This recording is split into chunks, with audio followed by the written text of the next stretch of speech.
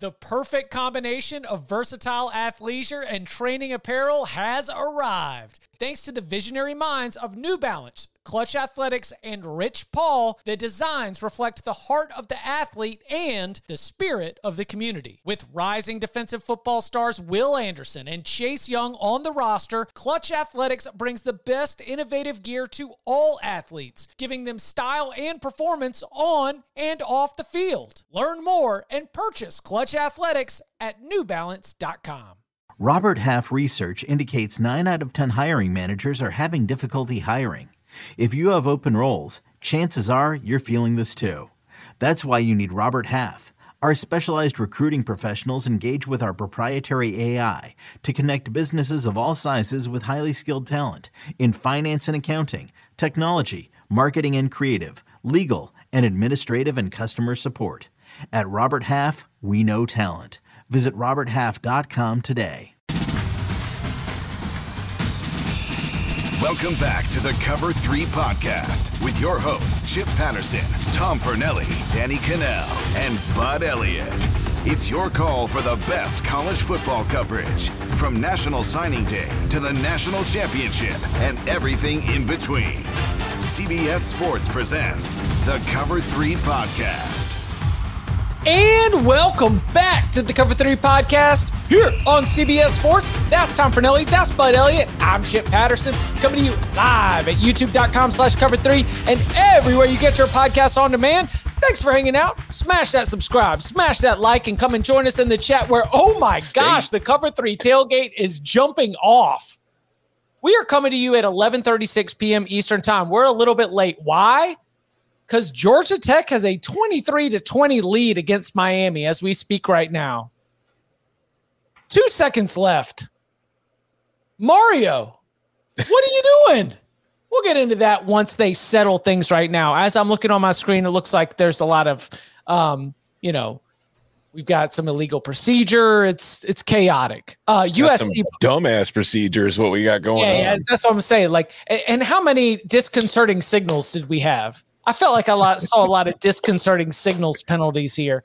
But none of that is as important as what I want to get to first, which is a resounding statement for Brent Venables and the Oklahoma Sooners to be able to impose your will early, take the punch back from Texas, and then be able to find a way to get a victory in an epic Red River win against the Longhorns. Obviously, you've got the revenge from the 49-0 loss last year for Brent Venables, but also a little bit of validation. And that is the word that has really been, I think, on my mind the most since this noon kickoff has ended, is we doubted Oklahoma because of the fact that it had only beat up on bad teams, and that when it faced any team of consequence, it didn't necessarily always have its highest gear. But I still think Texas is really, really good, and Oklahoma won that football game. I mean, Tom, you live blog this for CBSSports.com. Yes. So how do you sit with this? We made a lot of jokes all year about Dylan Gabriel and how Jackson Arnold was, going to take his job? Going to take his job. And we even talked about how, they don't beat Texas without Jackson Arnold, probably. I don't think they beat Texas with Jackson Arnold today, because I think part of what that was, first of all, Gabriel had the fantastic game. He threw for 285 yards, had a career high 113. He's the first Oklahoma QB to throw for at least 200, rush for 100, and rush and throw for a touchdown in the same game since Jalen Hurts did it against Texas in 2019 in the Red River rivalry game.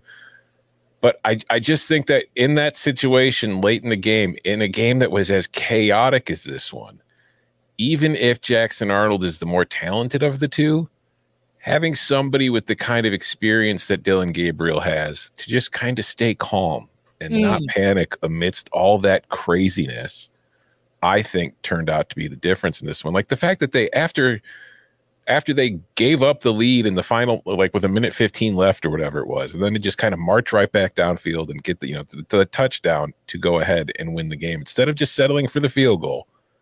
I thought was a huge moment. And I think that for Oklahoma, I mean, I wrote in the live blog afterwards, I said, I mean, it's not saying a whole ton because he lived in there for a season and a half, but it's like, that's Brent Venables' signature win so far. That is the biggest win Oklahoma has had in the Venables tenure. And it's kind of a statement win for the Sooners in that now you look at the rest of their schedule. Who's beating them before they get to the Big 12 championship at this point? Like, we just saw Miami lose to Georgia Tech. We've seen a lot of crazy stuff today, so they can lose a game. It's just when you look at it, they're the clear-cut favorite to win that league, or at least get to the title game, probably be undefeated. They're going to be in the playoff race.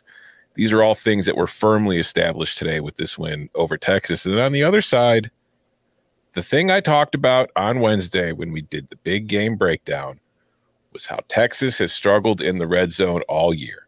They were ranked 108th nationally coming into the game in red zone touchdown rate. Today, Texas had 3 red zone possessions. They got 3 points, including a goal line stand where they got stuffed because they brought in a bunch of 300-pound defensive linemen to use them as blockers, and they still couldn't get any blocks done, and dudes were still blowing up plays in the backfield. Oklahoma had 6 red zone possessions, scored on all 6, got 34 points. Kind of so they were outscored 31 points in the red zone in a 4-point game in which they also lost the turnover battle 3-0. Oklahoma won the game and Texas lost it. So I do think we're going to end up seeing these two playing again in the Big 12 title game. I think Tom nailed it about the red zone stuff. I mean, to me, that was the number one sort of deciding factor on the day. But I thought Gabriel's legs were another one. It looked like Texas was really not expecting him to run, or at least not run as effectively as he did. I mean, he had to be their leading rusher on the day, right? I would hold on. I'll click over. I mean, buck 13 on the ground, which is really, really impressive. I thought Oklahoma blocked Texas fairly well. Like, that's a good defensive front for Texas. To only allow 5 tackles for loss and only 1 sack. Credit Gabriel for moving around really deftly in the pocket. I thought, to find the open guy. Neither team hit a whole lot of like huge explosives, like you would kind of think with that kind of final score. But I thought Gabriel did a nice job of taking what was available for him. It felt like almost less schemed up for Gabriel than it was for Quinn Ewers. With obviously the first pick isn't on Ewers. The receiver needs to cross the DB's face. But I mean, it was. I'm having a hard time even 7 hours later understanding what I just watched. I went back and watched a little more, and I was like, man, this is a really interesting result. I mean, you had the fake punt, the block punt, the crazy turnovers, the red zone stops. I'd love to see him line it up and play again tomorrow. Like, that was a great watch. I think Oklahoma showed that like they're not clearly inferior to Texas at all. Right? Are they clearly better than Texas? No, not really. But like, they look pretty equal to me. And the game came down to the final play. Like, I'm excited to go watch this Big 12 title game. So can I just quickly throw this back? Isn't that what you should expect from this game? Mm-hmm. Yeah. That was weird. That first quarter took an hour and 15 minutes. Right.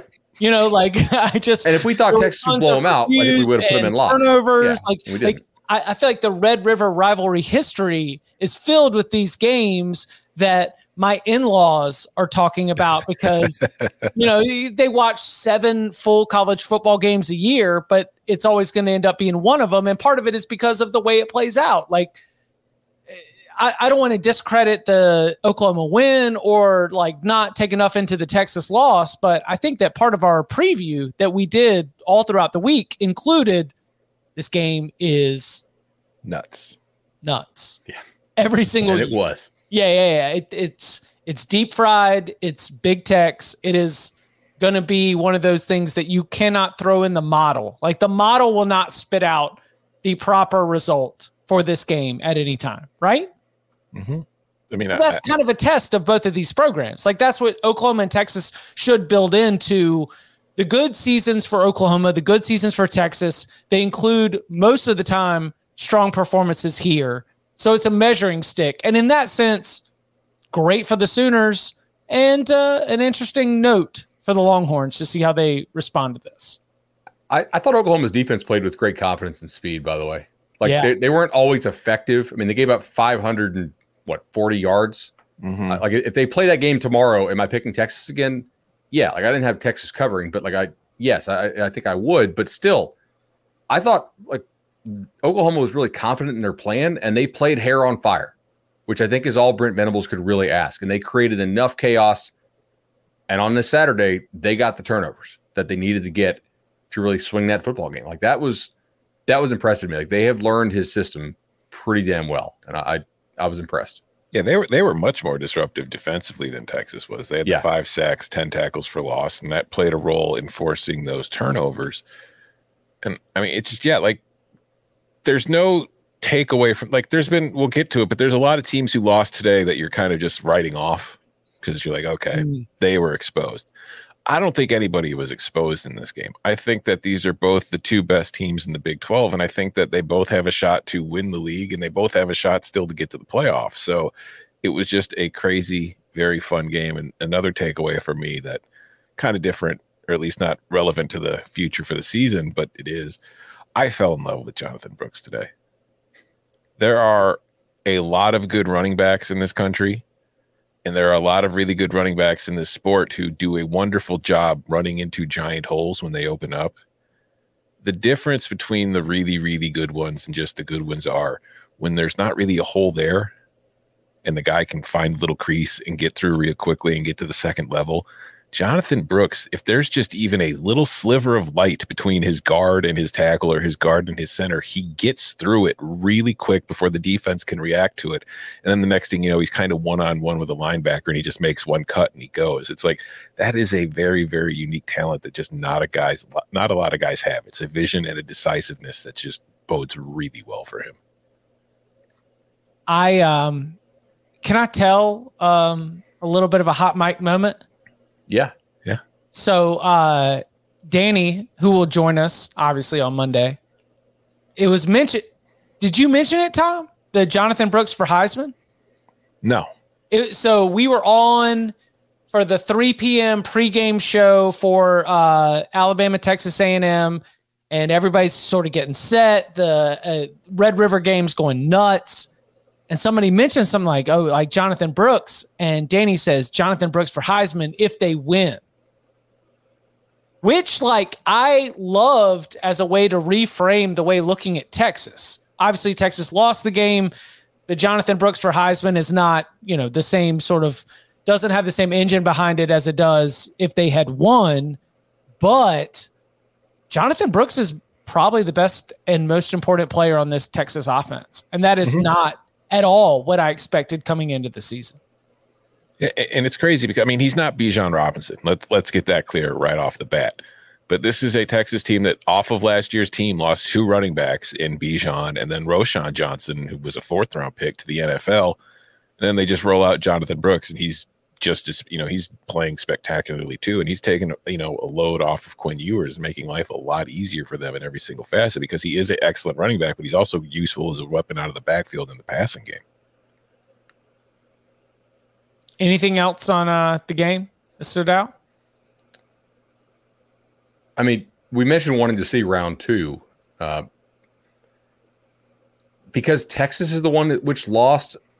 I think we have a pretty good chance that we will get round 2, right?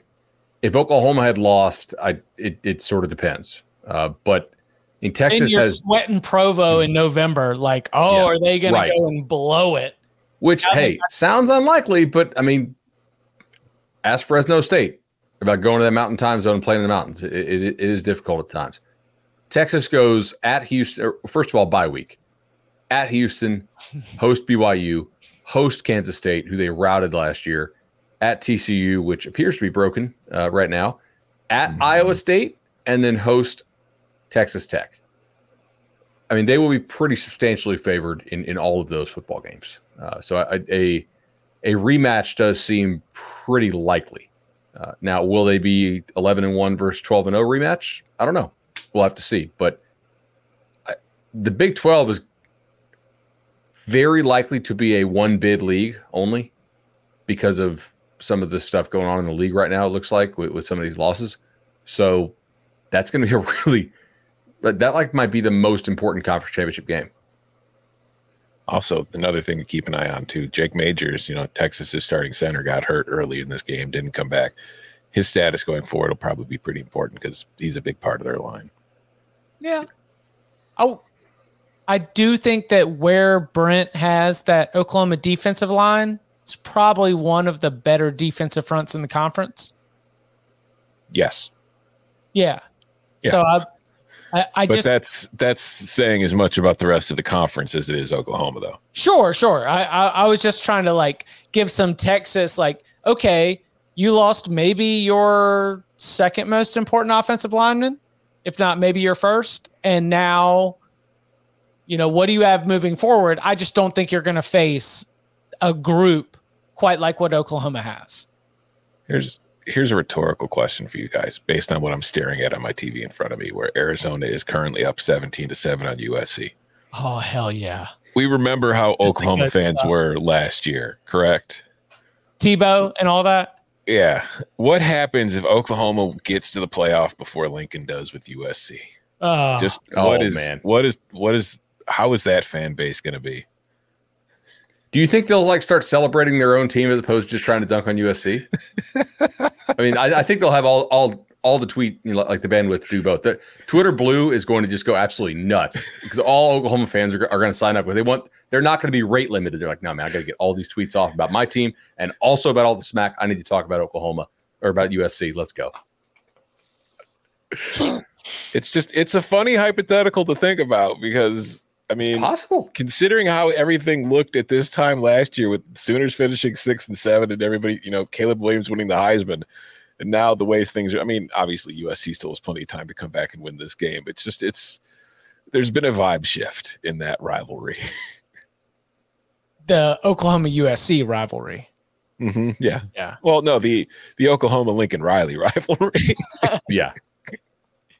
Yeah. I mean, TBD on what happens the rest of the night because we are still dealing with Caleb Williams. Mm-hmm. So I'm not going to count any of that out. You know what the chat wants? The chat wants Mario talk. Dude.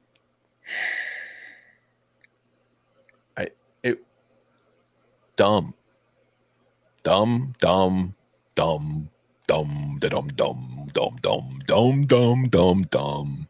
mean, let's start by saying Miami should have never been in that position to begin with. The fact that they were playing down like that to Georgia Tech all night where the game was 3-0 Miami at halftime. Tyler Van Dyke throwing 3 interceptions. This is a game you should have blown away. But then you survive. That's the game. You play like crap. You don't even really play like crap. You outplayed Georgia Tech in most aspects, but you beat yourself a lot. And you survive. You're at the end of the game. And I was talking to Jordan before the show. I said, you know what? Miami, this is going to look like a terrible win for Miami. But compared to what we've seen around the rest of the country tonight, just getting away and surviving is probably pretty good compared to what happened to other teams. And then they started handing off when all they had to do was kneel. And they're in the shotgun doing RPO. What the? Just dumb, incredibly stupid, bad, terrible coaching. And you lost because of it. F around, find out. That's what happened. You hire Mario Cristobal to build up your roster. We said when you hired him, it was a good hire because you know what he's going to do. But on the flip side of this, and I'm the guy that rated him the highest out of all of our rankings for the coach rankings, you do know that Mario Cristobal is a proven bad game manager. His teams will not play to their talent level. If you're making power ratings, you have to boost them way up because the talent he's going to recruit. And then you got to bring him down just a little bit because he has a proven track record of being a poor in-game coach. But I've never seen him do something like this. I mean, this is just absolute throwing up all over yourself on national television. What are you doing? Just knee the ball. You have a 300-yard edge over Georgia Tech before that last insanity happened. Just take a knee. Yeah, I maybe what are you trying to pop an extra run to impress there were some big time recruits there, right? Yikes. Are you yeah, exactly. Right. Are you trying to like inflate the score? You're not going to get a cover anyway, but like maybe it just makes it look a little better. I don't know, but the chat's saying, didn't he do this when he was at Oregon versus Stanford? I don't remember if it's the exact same situation, but yes, there was a lot of stupid clock management at the end of that game. Mario is a bad in-game coach and a pretty bad game manager. That is just what you sign up for if you're a Miami fan. He's awesome from January to August. And then come August, you better hope that the coordinators are good enough to see it through. Because in-game, Mario Cristobal is a bad coach. Period. I mean, that is what it is. Did Lance Guidry do enough? That was nuts. Did the Miami defense do enough to get this win? Yes. What did they allow before the what you should have kneeled down? 180 yards? Yeah. I mean, Miami's defense didn't throw the interceptions. Miami's defense didn't instruct Tyler Van Dyke in the offense to run the football as opposed to just taking a knee.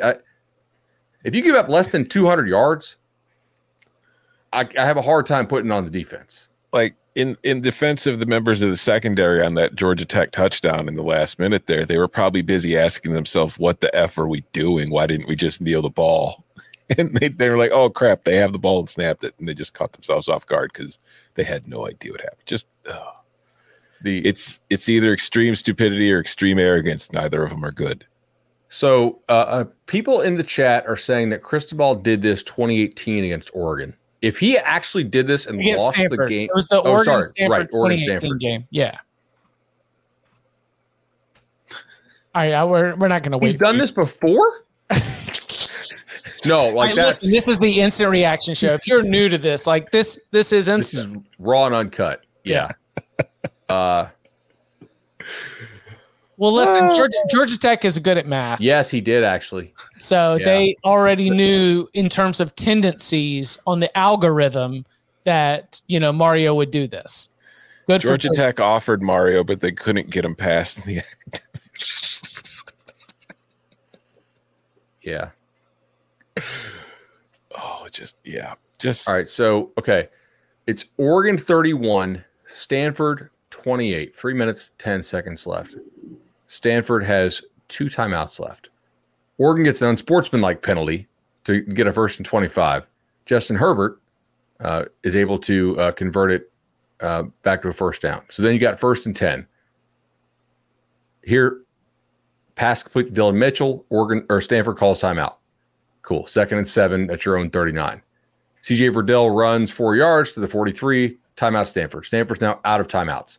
Now Justin Herbert bootleg for 7. 1st down at the 50. Stanford is out of timeouts. You have 1 minute and 35 left in the game. Verdell runs for 7. Verdell runs for 3, which, by the way, is another 1st down. Verdell fumbles. Stanford nails a long field goal to send it to overtime. Stanford wins in Eugene. This is not the first time that Mario Cristobal has failed to kneel on the ball, and that is incredible. And, they say past is prologue, which is why Chip Patterson knew to take Georgia Tech at 10-1 in the money line sprinkles on Thursday. This is not like an outright fade as much as it would be acknowledging how hilarious college football can be. Because after you lose to Bowling Green, what would be funnier than to turn right around and go beat Miami in their house? Miami, which is coming off the off week, right? You've had all these days to think about how you're undefeated, how you're feeling good. I mean, I saw somebody try to share with me, like, if the BCS computers were here right now, Miami would be like a top 5 team.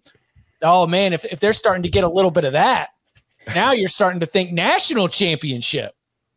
And I just think, especially off the Bowling Green loss, that this Georgia Tech team, which lost by 1 score to Louisville, was right there with Ole Miss.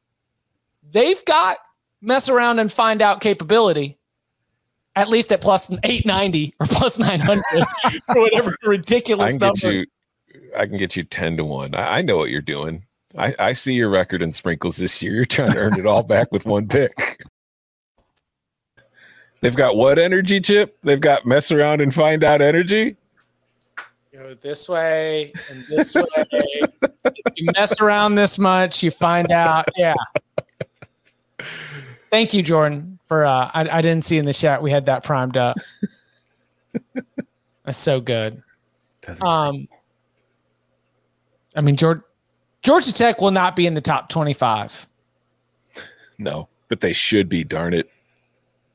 Will Miami? Coming up on the other side, our projections for the new AP Top 25 rankings, plus what Alabama showed in its win in College Station against Texas A&M, how we look at Notre Dame after its defeat against Louisville, as well as how seriously do we take the Cards, plus Ohio State, Maryland, LSU in a shootout against Missouri, UCLA gets it done against Washington State, and more. Next. Another day is here, and you're ready for it. What to wear? Check. Breakfast, lunch, and dinner? Check. Planning for what's next and how to save for it? That's where Bank of America can help. For your financial to-dos, Bank of America has experts ready to help get you closer to your goals. Get started at one of our local financial centers or 24/7 in our mobile banking app. Find a location near you at bankofamerica.com/talktous. What would you like the power to do? Mobile banking requires downloading the app and is only available for select devices. Message and data rates may apply. Bank of America N.A., member FDIC. Back here on the Cover 3 podcast. And of course, tomorrow's Top 25 today is going to be featured on CBSSports.com here in the next little bit. Got to get it done at the next ad break. And I ask you something that I've already answered myself. I got to adjust for Miami, but where should Oklahoma land in the new AP Top 25 poll? I think that is the most important question. I think that is the one that has the most interesting conversations around it. So the Sooners are now 6-0. Congratulations, you're bowl eligible. You know, that was a sweat last year. Less of a sweat this year. You now have a win against a top 5 team. Texas was number 3. And that Texas team has a win against Alabama, which just beat Texas A&M. Where are the Sooners?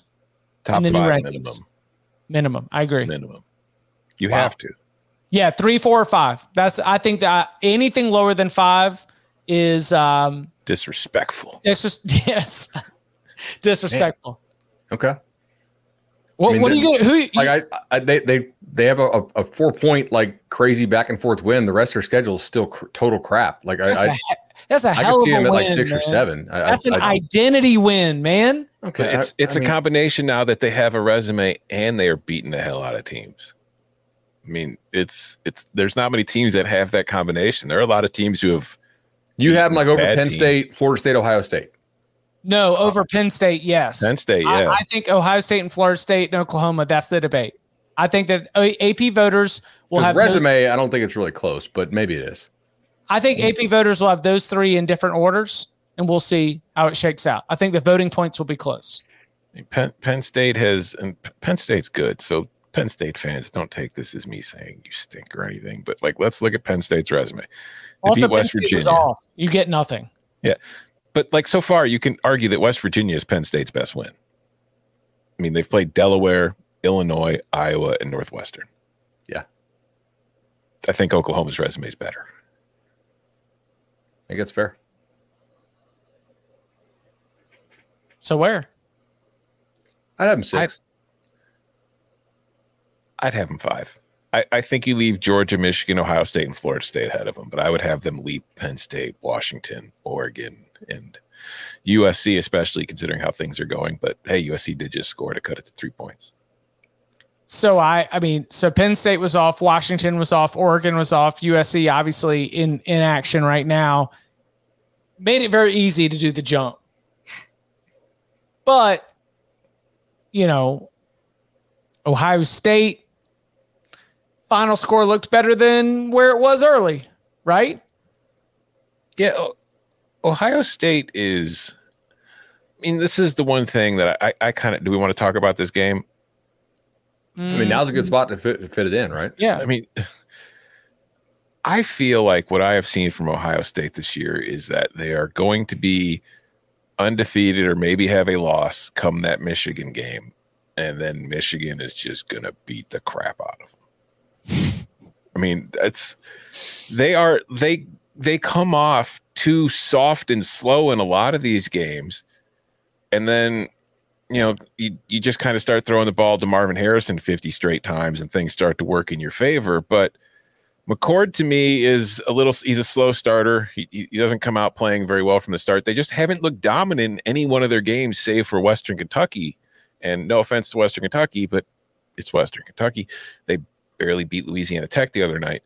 Whereas Michigan comes out and just completely destroys everybody it plays right away. And if Ohio State doesn't come out with that same kind of energy that we saw play against Georgia last year in the semifinal, if that Ohio State shows up for the Michigan game, cool. If the Ohio State that I've seen multiple times already this year shows up for the Michigan game, they're losing by 20. Yeah, they're definitely not the Ohio State. Like, they don't look like normal Ohio State in two ways. One, like the operation of the offense. And now I think when we watch games on Sunday and we see how well Stroud is playing in the NFL, yes, I think there is probably some signal to that as far as just how big of a drop-off they have at the quarterback spot. McCord, largely took care of the football in 19 of 29, 320, 2 tutties, no picks.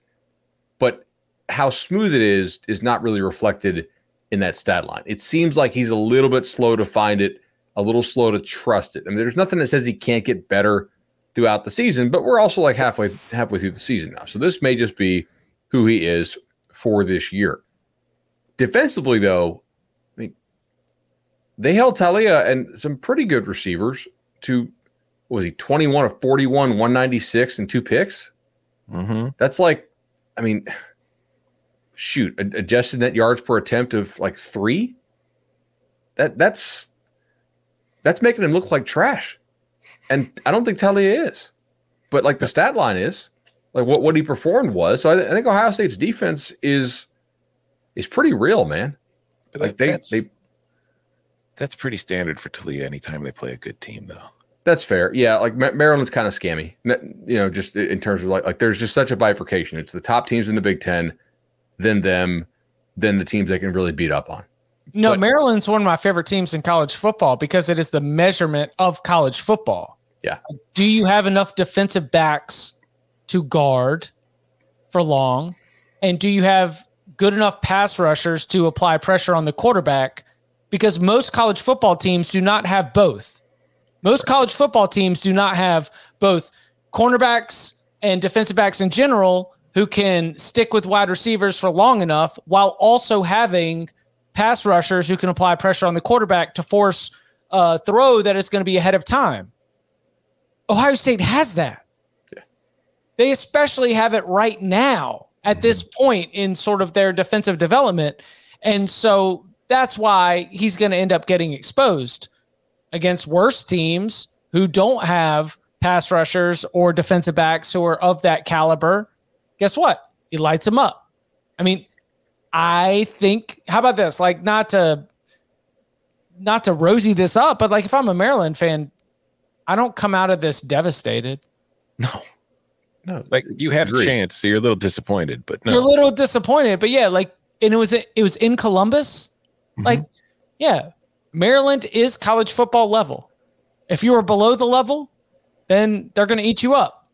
And if you have the pass rushers and the defensive backs, it's probably not going to go well. It is almost the easiest kind of game to predict. Final score, obviously, along the spread, not always easy to predict, but the outcomes do seem pretty easy to predict. Maryland, even if they play with their food and fall in a 14-0 deficit to Virginia and Charlotte, they will end up over the course of 4 quarters winning those games. Even if they are tight with Ohio State, they're going to end up losing because of these, unique characteristics. Is that fair? Yeah, I thought Maryland was real feisty actually for about 25 minutes. Yeah, really were. And then they had a nice drive come out of half too. If you're a Maryland fan, I think you should be pretty damn happy with this team. I mean, you've completely taken care of business for the teams that you can reasonably think you can beat. Right now, we'll see how they do down the stretch, but you're on pace to easily make another bowl game, which in the Big Ten has not always been a guarantee. Right? We say, take the check, take the losses. Maryland's one of the OG teams about that, but they're having a nice year. And they fight. They don't look poorly coached to me. There's just sort of a boiling point that Ohio State can get to. They can't. Would you rather have Talia or Kyle McCord? I got a text. I'd rather bet on the upside. I know Talia doesn't have that kind of upside. I got a text. Where I'm trying to go with Ohio State, like I have to hold out hope that he can unlock something. Talia don't have that. Yeah, but you're holding out hope for something that hasn't been shown. Yeah, but I've seen 30 games of Talia, and I know he doesn't have that. All right. There's some chance that McCord over the next 5 or 6 games finds it. I had somebody ask me today if Kyle McCord is just Craig Krenzel. Yikes. Joe Bowserman. Won a title. I think he's better than Craig Krenzel, just to be clear. Can we apply some? Can we apply the heat lamp to Kyle McCord? I mean, so here's the deal. Offense in general is being hampered by the fact they can't run the football. Travion Henderson did not play against Maryland. The offense ran for what? I don't know, a 62 yard and yards. attempt. Yeah. You know, 33 carries. It wasn't a yard and an attempt, but what? 63 on 22? 1.9 overall, 2.8 sack adjusted. So they were just churning it. It wasn't working.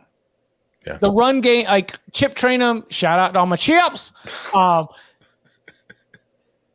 It was not an effective part of their offensive attack. Like it was. And then the pass rush was getting after McCord. McCord is, not exactly making a lot of awesome dynamic moves in the pocket and throws on the run. He'll come up with a highlight every now and then, but this is a flawed offense in my eyes. It's an elite defense. It's a flawed offense. Yeah, the offensive line's not very good. That was something Bud been on all offseason. Emeka Egbuka is not having the kind of season you'd expected from him. Like he's playing well, but he's just not dominating very often. And you're seeing like the offense is pretty much just becoming send Marvin out there. Marvin's down there somewhere. You know what I mean? Just like chuck it down there, let Marvin make the play. And that's like there was that one play. Was it a fourth down or a third down in like 22? One along the shorter one along the sideline where the third and 22 where he chucks it down there and Marvin makes that crazy over the shoulder catch along the sideline while dragging his foot, just doing top 5 pick stuff. When you have that guy, take advantage of it. Kind of Randy ratio. You remember are we old enough to remember the Randy ratio? No, who's Randy? I'm young. All right, for the chat, because and for Tom, because he's super young. When the Vikings had Randy Moss, pretty good receiver, they devised this really, really dumb thing in the preseason where they basically announced to the world that they were going to have a Randy ratio. They're going to send, I think it was 12 targets or something, like 12 or 15 targets a game. Back when nobody got that amount of targets every single game for Randy Moss, which is great, but it's also if you announce that, then they're going to hold you to it every game that you don't do it. So anyway, but they should just Randy ratio Harrison Jr. because he's a freak. He had 15 targets today? Sounds good to me. So over half of McCord's pass attempts were to Harrison, and frankly, I think there needed to be more. High school teammates. Did you guys know they were high school teammates? We should do a ranking at some point of the most annoying announcer trope pulls that they do. Did you know that Cooper and Tebow were roommates? What? Did you know Shipley and McCoy? Yeah, Shipley and McCoy were roommates. Did you know the Pouncey brothers are twins? No, I had no idea. What happened? Well, one showed great patience because he didn't start right away. Yeah, exactly. Did you know Aaron Hernandez? Oh, sorry.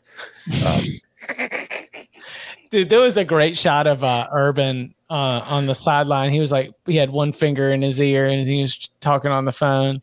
Now I really wanted to screenshot it and have a Michigan State comment just to feed to the masses out there. But I can't say it on the show, but there was one great tweet about that screenshot I saw today that made me laugh quite heartily.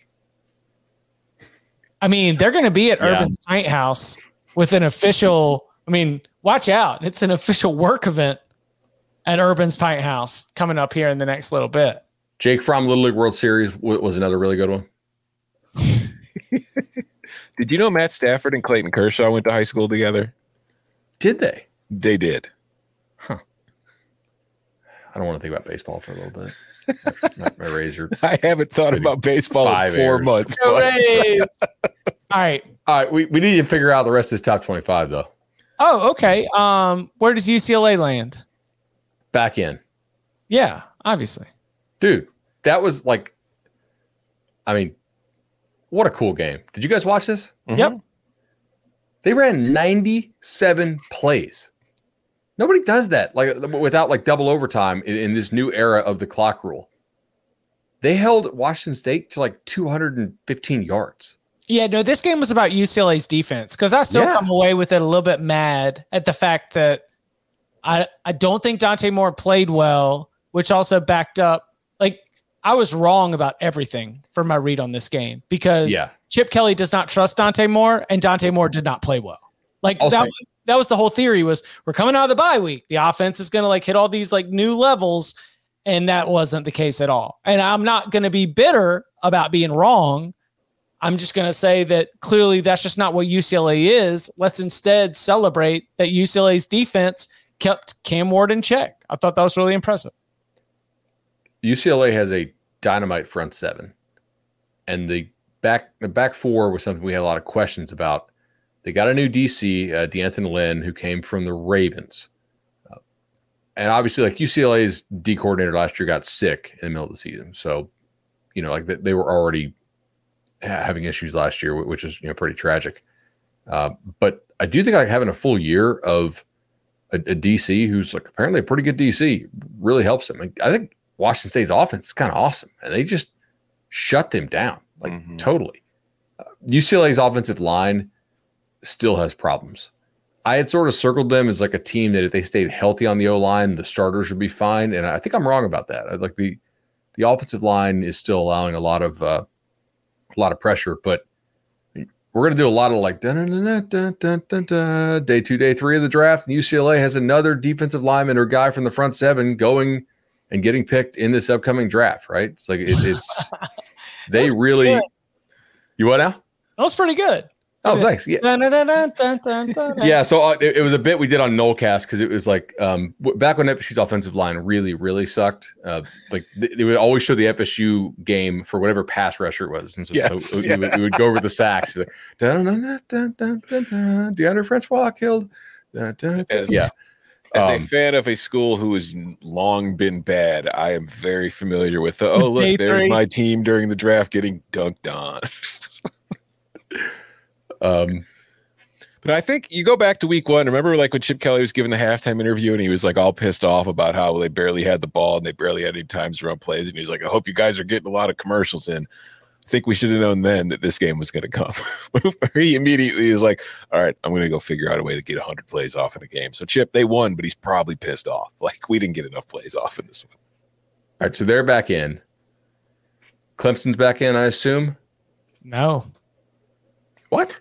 I don't know if that kind of it's going to look too crappy to beat Wake that little. Plus, Wake almost won that game in the end. Yeah, we got a lot of teams dropping out, like Missouri, Fresno, Kentucky. Missouri, 1 loss, and it coming to LSU in that manner. Mizzou's going to fall out. Mizzou's going to drop out. Like their best wins over a Kansas State team that just got blown out. Yeah, like Mizzou does not get that same kind Kansas of State did not get blown out. Kansas State did not get blown out? No, they lost by 9 or 8 or 7 or 6. No, it's 28-20, right? I guess that's fair. I've got Fresno State dropping out because they've lost to Wyoming. I've got Missouri on the very edge, right behind LSU. It's their first loss of the season. Okay. I think Wisconsin jumps in. Yeah, like Wisconsin should be over Missouri. Here's a question for you. We know they're going to jump back into the top 10, but how high in the top 10 is Alabama going to be after beating Texas A&M? Do we want to do that game now? I don't have them moving. You've got them staying at 12? If USC loses, no. I've got 11. 11. Sorry, yeah. Because Notre Dame, yeah. And I've got Texas down to 10. Oh, I see. I think Alabama's going to. Oh, but yeah. Well, no, I'm telling you, the Penn State, Washington, Oregon log jam is like, oh, you got one loss, you're behind them. Yeah. Maybe. We'll see. I wouldn't be surprised if they climb up into the top 8. Man. Are you guys you're not keeping Kentucky ranked, I assume? No. Okay. No. I would have never ranked. I mean, they were 5-0, but I would have never ranked Kentucky to begin with. Did Alabama impress you? No. Or did it win a football game? Won a football game. Jimbo Fisher lost the football game. Let's go. All right, let's get in on that. I mean, look, I've covered Jimbo for more than a decade. I've seen him be really, really bad. I tweeted about this over the summer. You guys can actually find it on my Twitter at BudElliott3. I was like, look, you can convince me that Petrino will call this thing, but I cannot wait to see the interaction between these two when it's 4th and 1 from the opposing 45 in a tight game, and Jimbo calls on the punt team, and Bobby Petrino's sitting up there in a booth thinking he's got 4 downs to play with, and he doesn't because Jimbo pulls the rug out from under him. Today, 4th and 1, tie ball game, ball on the opposing 44, punt. This is like failing to not only failing to double down, it's like failing to hit on 11 against a dealer 10. That's not fair, bud. Jimbo said if it had been 4th and half, he already had gone. He also told Jenny Dell at halftime, if you watched, that they didn't really need to use that last drive in the first half. They were already up 7, playing well, didn't want to take any risks, right? Mm-hmm. He also grossly mismanaged the end of game scenario. Like, you cannot kick the field goal if you're using the timeout there. Like, what are you doing? And then the onside, I really don't get it. Jimbo Fisher is lucky as hell that Mario Cristobal botched this end of game, because on a play-to-play, drive-to-drive basis, Jimbo's game management today was way worse than Mario's. The result was just not quite as obvious. I will say, though, I mean, that was funny. You mentioned the clock manage at the end. I did halftime with Danny on HQ, and Danny was very much hammering Jimbo for how he handled the end of that half, not using his timeouts to get the ball back for a chance to get more points on the board. But first of all, I really enjoyed watching both these defensive lines play, because they're both good and they were both playing dog doo-doo offensive lines that they were just beating the crap out of all day. But to his credit, Jalen Milroe played really well in the second half, I thought. He's Jalen Milroe, so there are some throws he's going to miss. And there's the one time he missed Burton where he was wide open. He had 20 minutes and a wide open Burton, and he threw about 5 feet behind him. And then the very next play, a very difficult pass to make in the corner of the end zone, he drops an absolute dime in over the coverage, over Burton's shoulder. And it's causing me to think that Jalen Milroe is somebody who, when he's got time and he sees the open guy, he puts so much pressure on himself that he screws up. I can relate, like on a golf shot, after I hit a perfect drive and I go up to hit my second shot and I shank it for 40 feet off the fairway. Hey, listen, toughest shot in the world is 140 yards out middle of the fairway. Mm-hmm. There's no question about that being true. And I think Jalen Milroe has, he misses those throws. And then when he's not thinking it, it's just, okay, I got to get this ball there. He actually does a better job. But anyways, he finished with 321 yards, 3 touchdowns. Jermaine Burton had 9 catches for 197 yards and 2 touchdowns. Alabama made plays. I think Texas A&M definitely played a role in giving Alabama too many chances, or at least when they had a chance to step on Alabama's throat and end this game, Texas A&M did not take those chances. Alabama got the chances and they took advantage of them. And I think that they made a bunch of plays in the second half to win this game. So I think that it's kind of a halfway thing. I think Alabama did win the game, and I think Texas A&M lost the game. Well, why does everybody who plays against Texas A&M have wide open guys in the secondary? Because their secondary is their weakness. Because their defensive line is tremendous, and that if you're going to do strengths and weaknesses, and DJ Durkin is your DC. I thought Tommy Rees kicked his ass, honestly. You want to force Milroe to hold the ball to go through progressions. Texas did it some. Didn't really do that a whole lot. Schemed up a lot of wide open deep shots that he hit, to his credit. I mean, I would expect every scholarship quarterback on the roster to hit a couple of those. Now, he also made some really, really good plays. He didn't look like crazy twitchy to me, so maybe there was something to that hamstring thing this week, but he slid around in the pocket. Well, he thought he made a couple really nice throws. And, A&M, they fought hard in spite of their coaching. But, ultimately Bama gets the dub, and now they've got the important tiebreakers in the West. So it's probably going to be Kirby Saban again. Yep. Yeah, Alabama gets LSU and Tennessee in Tuscaloosa. It does not have any conference losses. Right. So beat LSU and see you in Atlanta with a shot at the college football playoff. Yeah. Yeah. Yeah. With the least impressive Alabama team that Nick Saban has trotted out since Probably another team that reached the title game, honestly.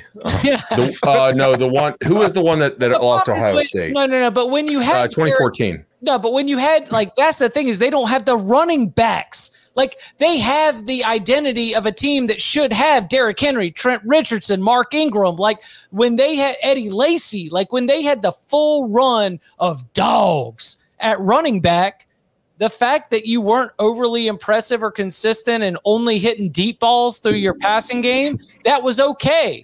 But Jace McClellan and Roydell Williams ain't getting it done the way that those other running back rooms did. Like it is, again, the identity of a team that our brains are like, oh yeah, it's like Alabama. It's like, yeah, that's a team that can still find their way back here, but it's not the same. They could still, but I mean, I'm on the record. I don't think either McClellan or Williams are difference makers at the position. I don't think there's anything, incredible about either of them. But I don't know who would really have a lot of success running behind this offensive line. Oh, okay, fair. I'm sitting here just singling out the running backs, and we could also go back and be like, where is Barrett Jones? You go ahead and trot it out all the way across. It's every week. It's like I keep waiting for Alabama to start blocking people, and every week they just don't. So if 11-1 Alabama beats 12-0 Georgia, do they both get in the playoff and leave very capable and more impressive teams out? No, Georgia would not have a single win over a ranked team. 12-0 Georgia with a loss to Alabama. So come on, bud. Kentucky was ranked today. 12-0. Look, if Georgia loses to Alabama, they're not getting in. You're giving your opinion. I'm telling you what I think the College Football Playoff Selection Committee's opinion is. Okay, Georgia played nobody in the non-conference. They're going to have 0 wins over ranked teams. But they'll just put Kentucky in the top 20. They'll put them at like 23. They'll be like 8-4 and at 23 that week. And then they'll say we got ranked wins.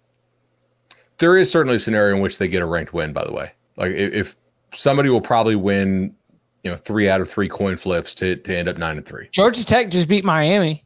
Hello. Good old-fashioned hate coming through with that last ranked win that you need.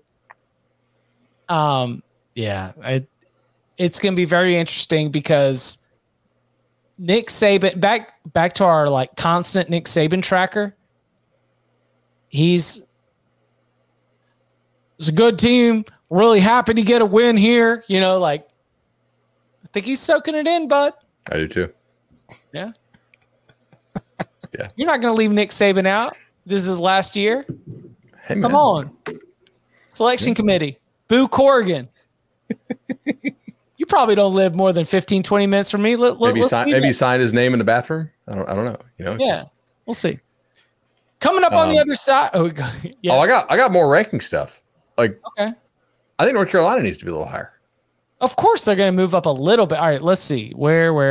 How could you do that to Dino, Chip? I would jump USC. and I would jump Washington. Whoa, no. Like, to me, North Carolina's had more impressive wins. I disagree. I disagree in terms of the quality of wins, maybe, but definitely the nature of the wins, because they could have lost to App State. That's fair. Things got a little dicey against Pitt early. Yeah, I'm just happy Drake May finally had like a dude game. Yes. Like he had one against Pitt. Yeah. No, Pitt had shut down the run game. The throws he made against Pitt. But didn't he have a couple interceptions in that game too? He's had some WTF throws. Yeah, like he didn't have that today. Like he just looked like the guy who everybody was talking about, him and Caleb Williams being 1-2 before the season. Yeah, I think that he is. My note on North Carolina is that he's hitting his stride at the perfect time. North Carolina is starting a 3-game homestand coming out of a week off. Under Mac Brown, North Carolina has not been good out of the off week, especially when you've been playing well. And they ran them. They ran them out of the building, like from start to finish. It was a strong showing from the Tar Heels. If you want to jump them ahead of Washington on your own ballot, go for it. I don't think that game to game they have been as dominant as Washington or Oregon has been. Agreed. So is Ole Miss going to be in the top 10? No. They shouldn't be in the top 15. Like, they were at 16 before. They'll probably be about there. I think they're going to climb to about 13. Yeah. Coming up on the other side, we haven't even gotten a chance to dig into how seriously we're taking Louisville, how concerned we should be about Notre Dame, who, by the way, is playing USC next week. All that and more next. Back here on the Cover 3 podcast, doing a nice little a little jazz number there. Little jazz number there for the Frazier promo. If you're watching us on youtube.com/Cover3 live, we appreciate everybody who's hanging out here as it is 12:32 a.m. Eastern time, and we're still rocking and rolling. Huge audience. Y'all been hanging out since the Cover 3 tailgate before we got started, and we do appreciate you. So, are you buying Bud? Are you buying Louisville? What's the price? Are you buying? Let's take them off their schedule and put them in a vacuum. Are you buying Louisville as a team that if you throw them on the field, most teams in the country should at least be wary of? Neutral site. Yeah. I think so. What are their strengths right now? Coaching. I really think they've been flying below the radar, undefeated but not respected. They get the win against Notre Dame. Notre Dame has its own set of circumstances that probably played into this, and this is at home. And as we previewed, a well prepared crowd that was going to give all 100% vibes play. Like, this is going to be an incredible atmosphere that the Cardinals can take advantage of if they get off to a strong start. They got off to a strong start, and everything worked out in their favor. So I think, first of all, coaching. Louisville outcoached Notre Dame tonight. They have a better coaching staff than Notre Dame does. I think it's by far.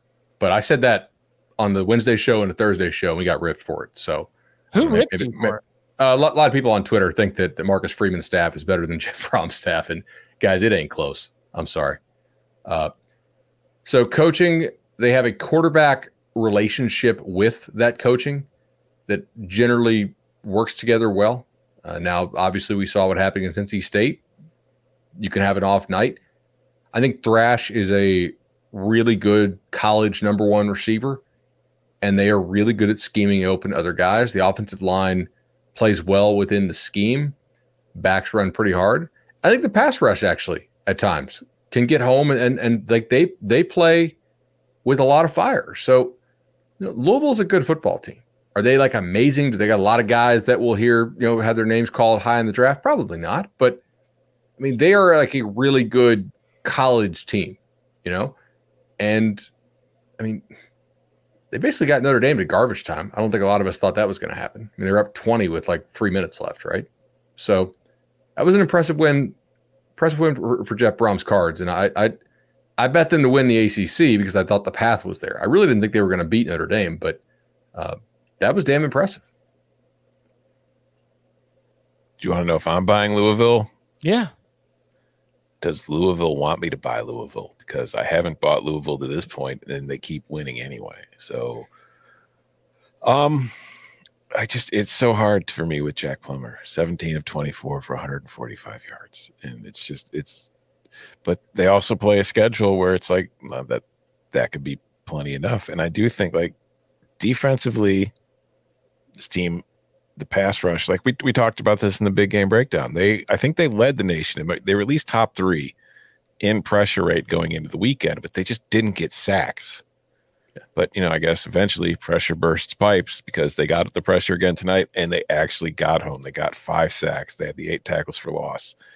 Some guys are going to get their draft stock boosted because NFL teams will be watching Joe Alt tape and they will be seeing Joe Alt get knocked on his ass by Louisville defenders. And they're going to be like, who the hell is this guy? Who's this Mason Reiger dude? I don't know. I got to start watching this guy. I thought defensively that was a tremendous performance by Louisville's front 7. I thought their secondary did a very good job as well. But I also think that kind of goes back to what Bud's been harping on with Notre Dame for a while now, where they just don't have the guys at the receiver position to really test teams. Because like the guy, who was it that caught the touchdown? Faison, lacrosse player. Notre Dame felt so good about the receiver position that they had to bring in a guy from the lacrosse team, and then they send him deep, throwing touchdowns to him. But Notre Dame has so much difficulty getting guys open deep, and they're too reliant on their tight ends and short throws and big, burly men breaking tackles and running down the field. But at the same time, like Notre Dame turned the ball over 5 times, and you're right. Like there was the garbage time at the end, but this game was probably still too close. I think Louisville, if they had a better QB, probably blows the doors off of Notre Dame if everything else in this game is the exact same. So I am buying Louisville's defense. I am buying their play calling. I am buying Thrash. I am buying Jawar Jordan. I just worry that Louisville is going to lose a game it probably shouldn't. And if they do, it'll be because of the quarterback. They really only had one game where the defense looked poor, and it was that opener in the Dome against Georgia Tech, and they had like back-to-back drives there in that second quarter where guys got ejected for targeting, and it kept the drives alive. Remember? Yeah. Like they totally lost their Terrible composure for like 20 Yeah. minutes. Yeah. And then they kind of really got it back together. So maybe Louisville's defense is even better than I realized. Their schedule, guys, is at Pitt, bye, host Duke, host the Hokies, host Virginia, at Miami. And then they finished with the Kentucky team that just got annihilated. Yeah, but like for the ACC. For the ACC. Yeah. But look, Yeah, no, hey, guys. If your non-con is Notre Dame, Kentucky, if you run that, you're going to be in the playoff. Like, and hell, I mean, think about it. With Notre Dame's winning streak against the ACC, should Louisville not get an automatic berth in the ACC championship just for beating Notre Dame at this point? That's what I was told. I mean, look. Come on, Duke. Come on, Duke. Well, come on, Leonard. Get back from that high ankle. I'm not a Louisville hater. I think that it would be more entertaining to see Florida State against North Carolina. Agreed.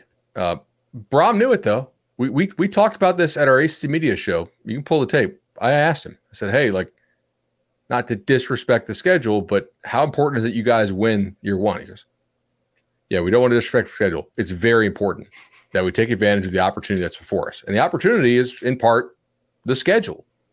We don't know what it'll be next year because they added Cal and SMU and Stanford, but my guess is it's probably tougher than what they had this year." And that's, I don't try to be a cold shower, but anytime our friend, anytime Bob Valvano has me on or Mark Ennis has me on, like, I'm always like, yeah, get it in now. Because the other side in the 3-5-5 scheduling model in the ACC, you find yourself in one of those good years that the next year is going to be awful, right? I mean, typically, yeah. I mean, you don't play Clemson, Florida State, or North Carolina. That means you're going to play Clemson, Florida State, and North Carolina next year. There's also a chance that like Louisville could have a berth in the ACC championship game locked before they go to Miami. Mm-hmm. Think about it. Like if Miami already has an ACC loss now, they still have to go Clemson and at North Carolina and to Tallahassee. I mean, that head-to-head might not mean anything. They're sitting pretty now in part because of that Miami loss. They got to take care of business. A lot of football to be played. For Notre Dame, I mean, look. You're out of the playoff. I already thought you were out of the playoff with that offense, and I shot a TikTok about it, and everybody got mad at me. But like, that's okay. I was, probably wasn't officially correct. Now I am. You're not going to win football games. Not in college, maybe in the NFL once in a while. When you're scoring in the teens, like Jeff Brom schemed his way to 2 touchdowns tonight. How many did Parker scheme his way to? Probably 0, right? They should have spent the money for Andy Ludwig. Okay. I know their receivers aren't great, but this offensive coaching for Notre Dame looks like crap to me. And I said it after Ohio State. They got bailed out against Duke. Tonight, it looked like crap again. I know they don't have their best receivers, but I mean, come on. Got whipped in the trenches, man.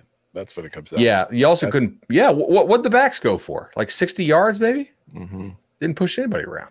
They finished with 44 yards rushing on 28 carries. Audric Estime, who'd been one of the nation's leading rushers, 20 yards on 10 carries, just got their asses kicked. How many? Wade, Wait, sorry. go ahead.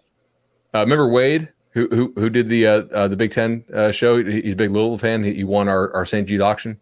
Yeah. He told Tom he does not want you to buy it, Tom. I'm all in. I am the biggest Louisville fan that has ever lived. I'm a bigger Louisville fan than Wade. I'm going to come. No, listen. Wade set the standard. He's also a Western Kentucky guy, right? He was dialed in on his toppers. Love that Western Kentucky -5.5 cash-in. Well, Wade's just a Western Kentucky guy now because I'm the Louisville guy.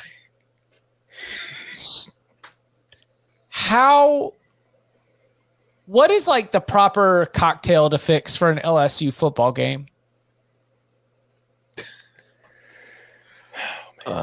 I think they're going to keep playing this game for the rest of the season. Right? I mean, they're going to they lost to Ole Miss, but then they played the same game but won at Missouri.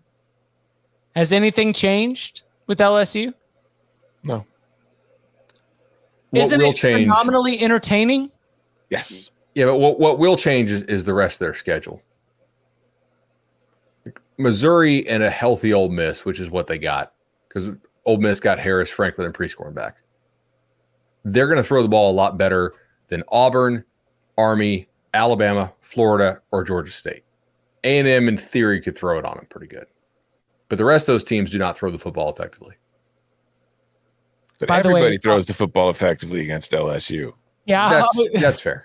So some comments from the massive audience that's watching us live. Let's see. We've got Fireball, Long Island iced tea, straight tequila, gin and tequila mixed together with a Red Bull, something with Fireball, Louisville equals salvia. That's off the wall. Red Bull vodka, half absinthe, half gumbo. I actually like that one. That sounds delicious. Sounds delicious. Yeah. LSU football is absinthe, bleach, Crown Apple Sprite. I don't know what I'm going for here. Yeah, Jade Daniels, though. Can we talk about just how he played today? 259 yards, 3 touchdowns. He rushed for 130 in the touchdown, had the one long touchdown run. Got knocked out of the game and came back. On a touchdown that came back.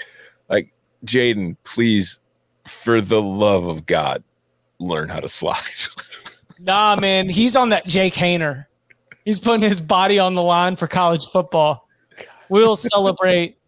We will celebrate the spirit of Jaden Daniels already. Prayers up. Guys getting it done. I respect LSU's offensive explosiveness. I have no confidence in their ability to defend anyone. And I mean, at one point, like I understand it's not just Luther Burden. We talked about it even on the preview shows. Like Theo Weiss had a big game here, the Oklahoma transfer.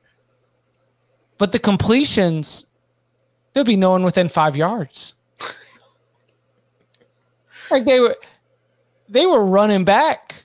Like they had two. Like LSU's bracket the receiver game is send two defenders back 15 to 20 yards. WTF?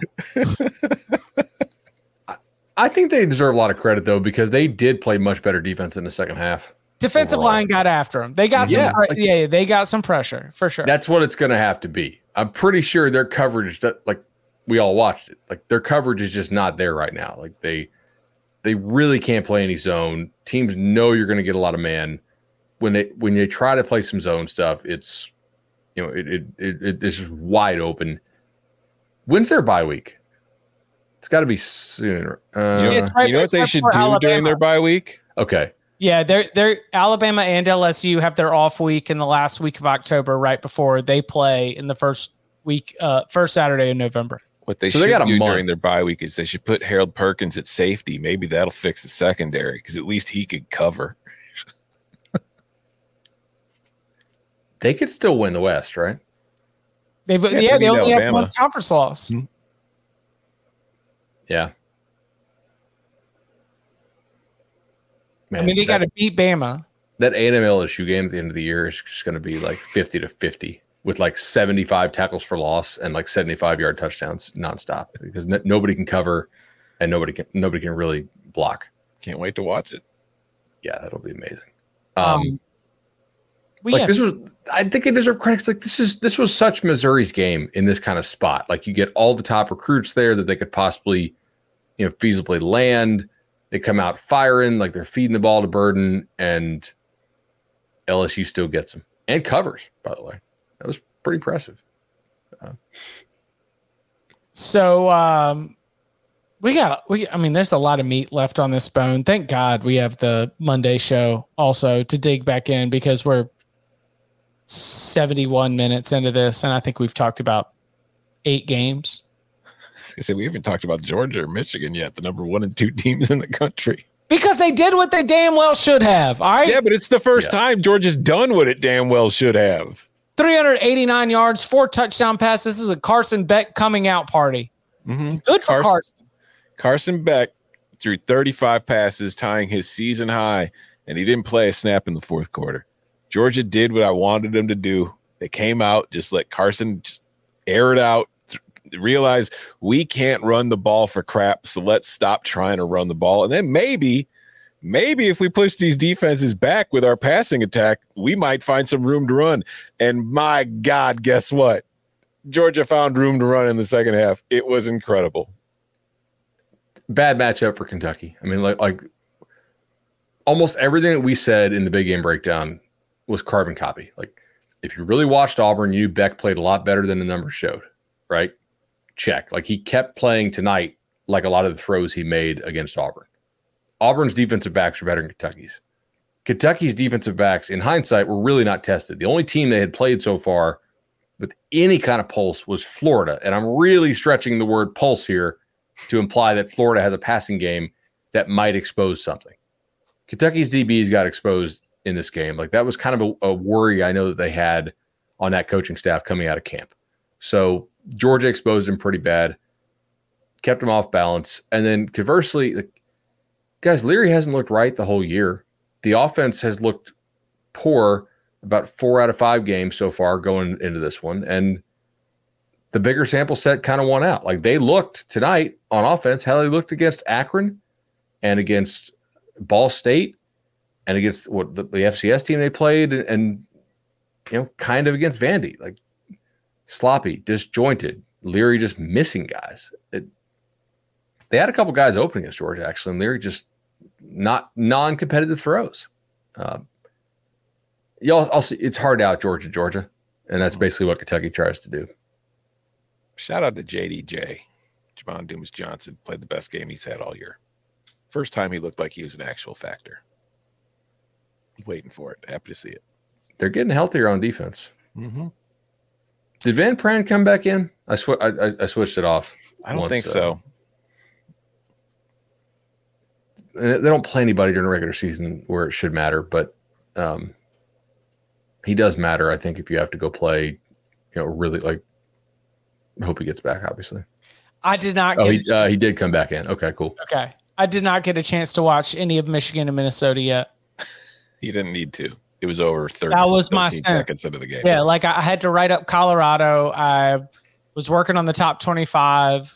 All the Miami, Georgia Tech stuff was going haywire. So I didn't get a chance to go to Peacock, and I do want to hit on the previous Peacock game, the Deacon Hill show. So we'll do that. We can do that next.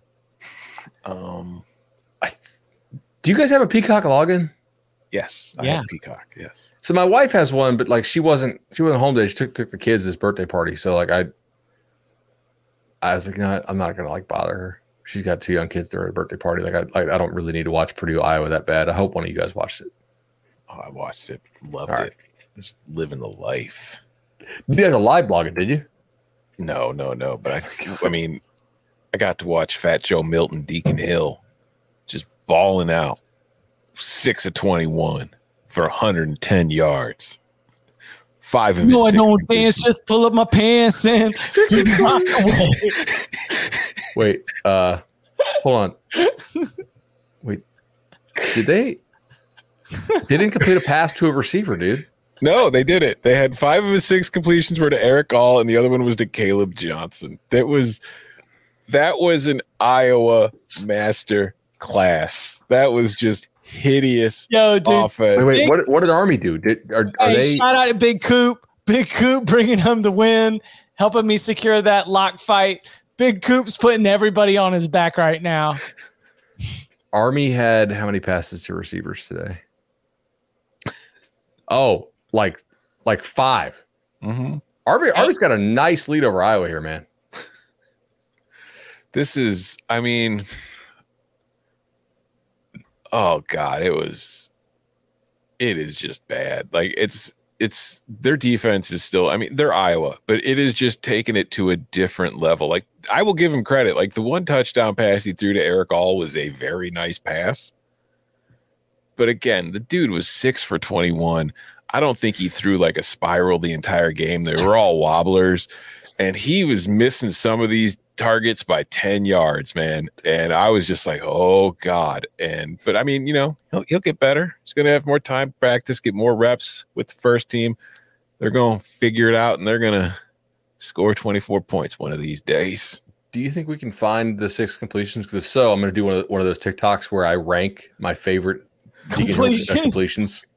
Nah, man. Hey, listen, shout out. Like remember we ranked the SEC wins in the non-conference?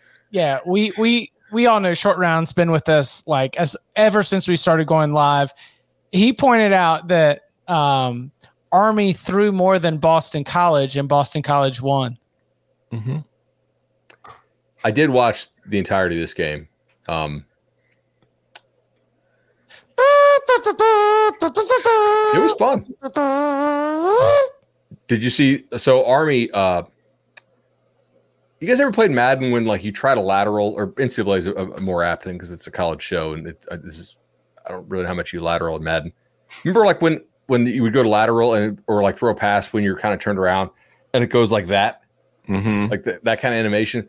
That's basically what Army's quarterback did for what looked like the game sealing 55-yard touchdown on an option play, except he did it more like that, and that is a forward pass, and they reviewed it, and it was like 1.5 yards forward. So came back, and then Oklahoma overcame that. All right, dude, yeah. They had the forward pass on the kickoff return, and guess what? They still came back and beat Texas. Mm-hmm. Come on. Did Iowa get to do any like Jalen Hurts style quarterback sneaks, the tush push? No. Because like if Deacon Hill does that, like they're already good at being under center. I mean, that's got to be unstoppable, right? Deacon Hill, he was he was sacked once for a big yard. I think he got 2 rushes. I don't remember the second one, but he finished with 2 rushes for minus 25 yards. He's, as I said when I picked Purdue, Deacon Hill is not the most mobile human being. He is a large man with a big arm. So, but Tom, it says that Purdue only had 1 sack for 10, so he had a negative 15-yard non. I'm not sure what happened. Run? Yeah, I don't know where that other one's from. I don't remember that. It might have just been, maybe it was a bad snap that I missed. I don't know.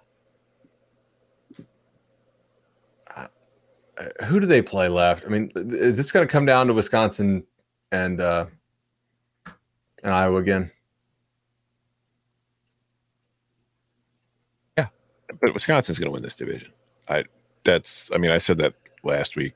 That Wisconsin doesn't have to be good. It's going to win this division pretty easily. Is Iowa going to go 10-2? Who do they have left? Dude, so, all right. After they go play at Wisconsin, which I agree with you, I think Wisconsin will win, but I don't think it's like a 100% lock. Host Minnesota, bye week, at Northwestern, host Rutgers, host Illinois, at Nebraska.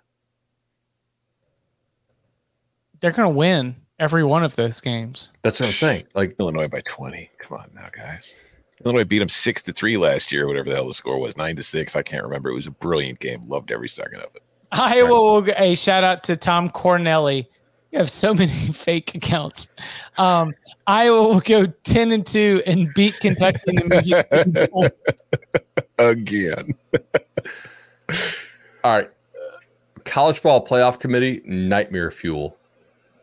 11-1 Iowa, averaging like 7 points a game, rolls in there somehow, like, Harbaugh drinks bad milk. Michigan won 42-3. Yeah, Michigan played like a better Iowa team than this one and won 42-3. Iowa, 2023 Iowa is the greatest argument against the 12-team college football playoff that there will ever exist, because this Iowa team, if there was a 12-teamer this year, would have a legit chance to get in as an at-large. Over the other 2 non-champ teams in the East? If they finish 10-2, yeah. This is where I think I'm really glad to have a committee. Yeah, because Alabama made the playoff without winning its division. It wasn't like they put Auburn, which beat Alabama, but then lost to Georgia. They didn't put Auburn in the playoff. They put Alabama in the playoff. Iowa ain't Alabama on a lot of levels. Right? Oh, man. Yeah. Mm-hmm. Anyways, Deacon Hill, I love him. I hope he is the starter for the rest of eternity. Especially against Illinois. Oh, no, he'll throw for 320 and 4 touchdowns against Illinois. But just, yeah. All right. So what else from the notebook? What stands out? Laramie. I haven't gotten a chance to watch. I mean, I know it wasn't windy, but like good for Wyoming. Dude, I mean, that was pretty cool. Like, that is a hard place to play. Agreed. Always. Like, yeah, there are certain environments in college football. Like, it wouldn't be hard if you're like Georgia or Michigan. Like, there's a certain talent level where it just doesn't matter. But if you're like anything below like a top 15, 20 level college ball team, go play in Laramie and let me know how it goes. Because for most teams, it goes pretty poorly. Like, that's a frustratingly good football team to play. Give me Air Force next week. Okay, I would say yes, but have you looked at how good Wyoming has played Air Force? Series history, I'll take into consideration. But like against this offense, Wyoming seems to know what to do against Air Force. Reload the musket principle. That's fair. Takes a long time to. Chip, that 10-1 call is amazing. The only thing I have left in my notebook that I haven't said on the show yet is Mississippi State, you are unserious, and I don't want to hear another word from you. How many jobs? Struggling to take care of Western Michigan at home. Yeah. Boilerplate, understand why they made the move, obviously, but can't understand not making a move at the end of the season. That they look that yeah. If the word that he's still on an interim contract is correct, need to go ahead and make a move there, because at Mississippi State you're like one really bad recruiting class away from having like a lost half decade. That's just you live on the razor's edge. Oh, hey, you don't realize we haven't even mentioned Colorado yet? Big win for the Buffs tonight. Big win. They pulled it out. Okay, yep. Cool. Nice. Shedeur came up with some huge plays down the stretch. Nice. There you go. Dude, they're going to make a bowl then if they won that. Yeah, they're 4-2. Paul, I'll give you my Venmo. Yeah, they've got Arizona and Stanford left on the schedule. I don't know if we can count it. I mean, Arizona's they play hard, Chip, and they've been playing hard against USC tonight. Colorado finished with 295 yards of offense. Arizona State had 392. Arizona State, I can't remember the exact number, but one of their beat writers tweeted out the depth chart and the injuries that they had. I know they were down to their number 9 and number 10 offensive linemen in the starting lineup tonight. And then one went out, and then all of a sudden Colorado started getting a ton of defensive pressure. It was amazing. You would have never believed that a switch had been flipped when you dropped from your number 9 and number 10 to your number who? Yeah. Didn't even know he was on the team. He just, you thought he was like a guy helping out at practice. And all of a sudden he's playing left guard. They were really, really banged up on defense coming into the game. And I saw that Woods, the safety, got ejected. And it's like, who are they playing at safety now? Like walk-ons? That sucks. It's probably very good that they did the bowl ban. They weren't going to make a bowl anyway, realistically, but very smart to have taken the bowl ban after having a look at the roster for fall. Yeah, a true year zero. That's 5 straight losses for Kenny Dillingham's crew. Tough scene, but you get it out of the way if you thought you were going to get it, and that's the case. All right. I'm trying to think. Oh God, Temple beat UTSA. Oh, no, UTSA won. No, UTSA won. Northwestern almost blew it against Howard. They had to hang on for a 23-20 win. So did they say what it was with Ben Bryant? What the injury actually was? Did they list it on the medical report? I have no idea. All I know is Brandon Sullivan had to replace him. I wasn't watching the game. I don't know. My highlight from Clemson Wake Forest was making Dabo Swinney talk to Stephen A. Smith with a one-on-one interview after the win. What? Where Dabo's like, "Oh, thank God we won this game," and Stephen A's like, "Oh, hell yeah, I get to talk to 2-time champion Dabo Swinney about all this. How do you judge yourself against your program?" What is Stephen A. Smith doing every day? What show was it? Sports Center? No, he was there for the ACC network. So the ACC network was in Miami for Miami Georgia Tech.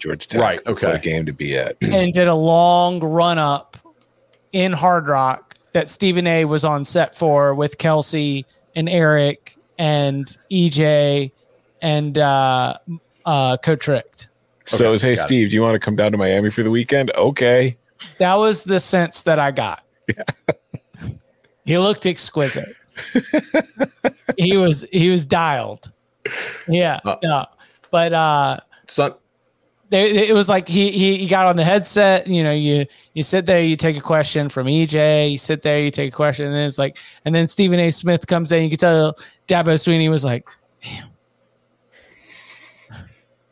Well, we're not perfect, but we're coming for you. Hang with us. We're on the climb." Did Virginia beat William & Mary? Yes. Okay.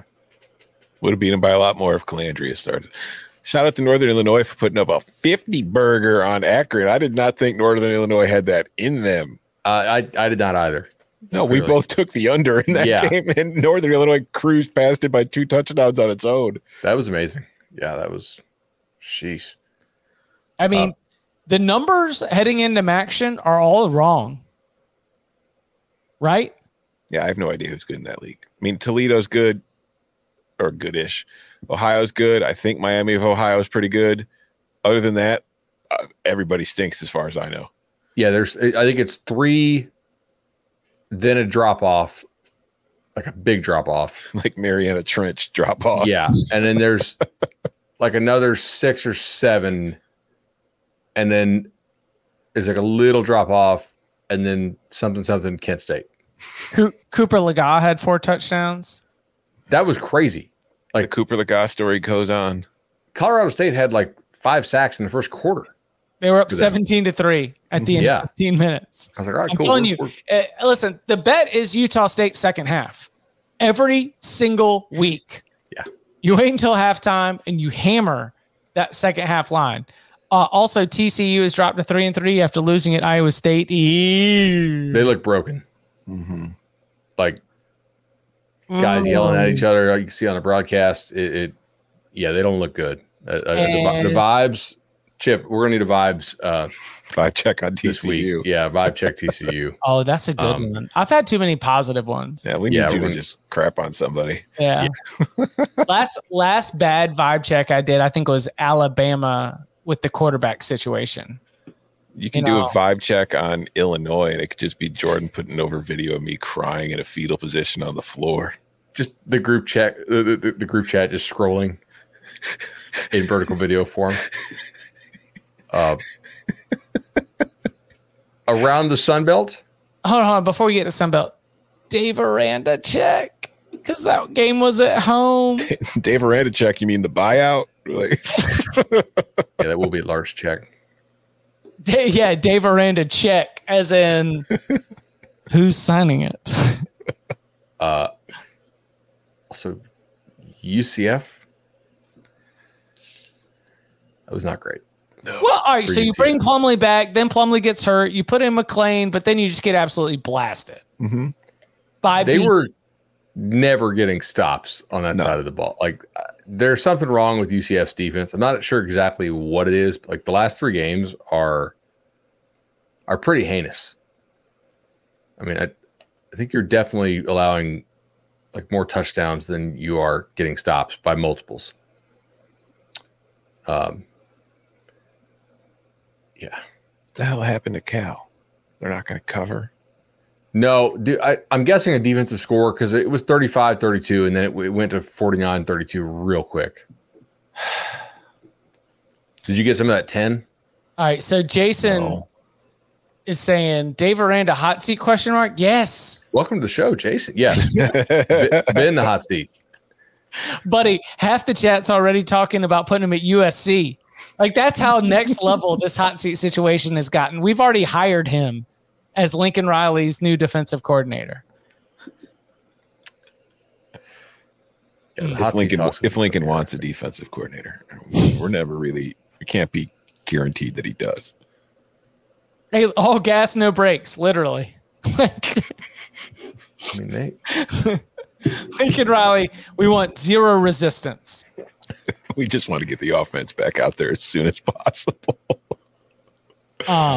Yeah, lot more to dig into, and we will, of course, do that as we continue to piece apart the weekend. It's the end of the third quarter for USC and Arizona. The Trojans leading by 1. By 8 in the second. 8. They just scored. Office TV stream is behind where Tom and Bud are. By the way, that's another undersold story of the 2023 season. The stat broadcast box scores way ahead of every broadcast. It is driving me nuts. They're usually like 2 plays ahead every single game I've got. Disagree. Going. I like it. Tells me when to pay attention if I got a lot of screens. Yep. You know, you find out because then you want to see it happen, right? Do you read the last page of the book before you start it? No. If I'm reading the book for work, yeah. Yeah, exactly. Like if I'm going to have to talk about it with other smart people in a very public setting with lots and lots of people listening, I will give myself as many advantages as possible. So if I know to get extra attention onto something that is an important play, I don't mind it. The same thing happened in the workroom today when we had a coworker. Shout out, Dean. He's not a friend. He's not a friend. Let's make it clear. He's not my friend. I don't like the man at all. I just work with him. Dean was at the game in the Cotton Bowl, and he was like, he was giving us good teases that let you know when to get your eyes on it, because he was a solid 90 seconds being in the building ahead of us. So I'll take it. All right, quickly around the Sun Belt. Jalen Raynor, welcome to facing Troy Seacon. I was like, Troy's on pace for 27 tackles for loss. This could be a problem for young Jalen.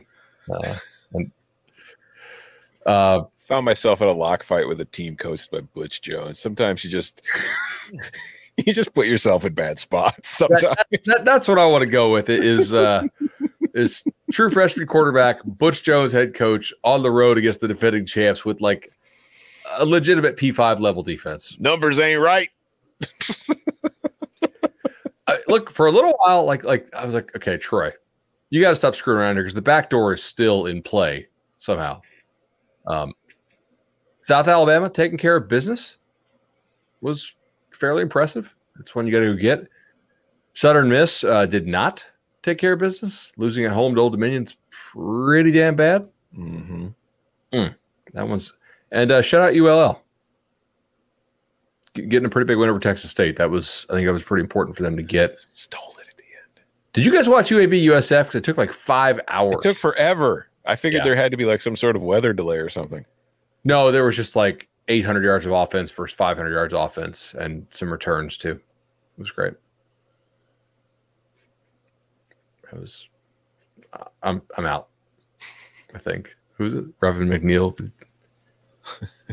Who did JMU play today? They were off today, weren't they? They were off. Bye week. Yeah. Come on, R. Wilmer. Oh, NC State. Oh, Marshall. Texas State ceiling for wins. I should have had that note in my notebook too. NC State, you are unserious, and I'm done with you. I've been done with them though. They covered. Yeah, I don't care. I still can't believe all right. So I have AC Network on in the background, so like they keep replaying the touchdown. Dumb. Wait, everybody on stage is laughing. Oh, they got Brent Key here now.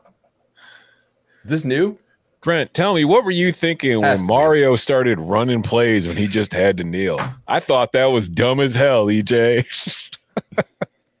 To death. Do not get me wrong. So I love Wolfpack Nation to death. Do not get me wrong.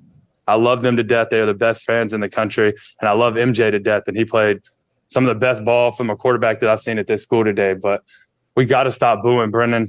He is a hard nose. He is a great person.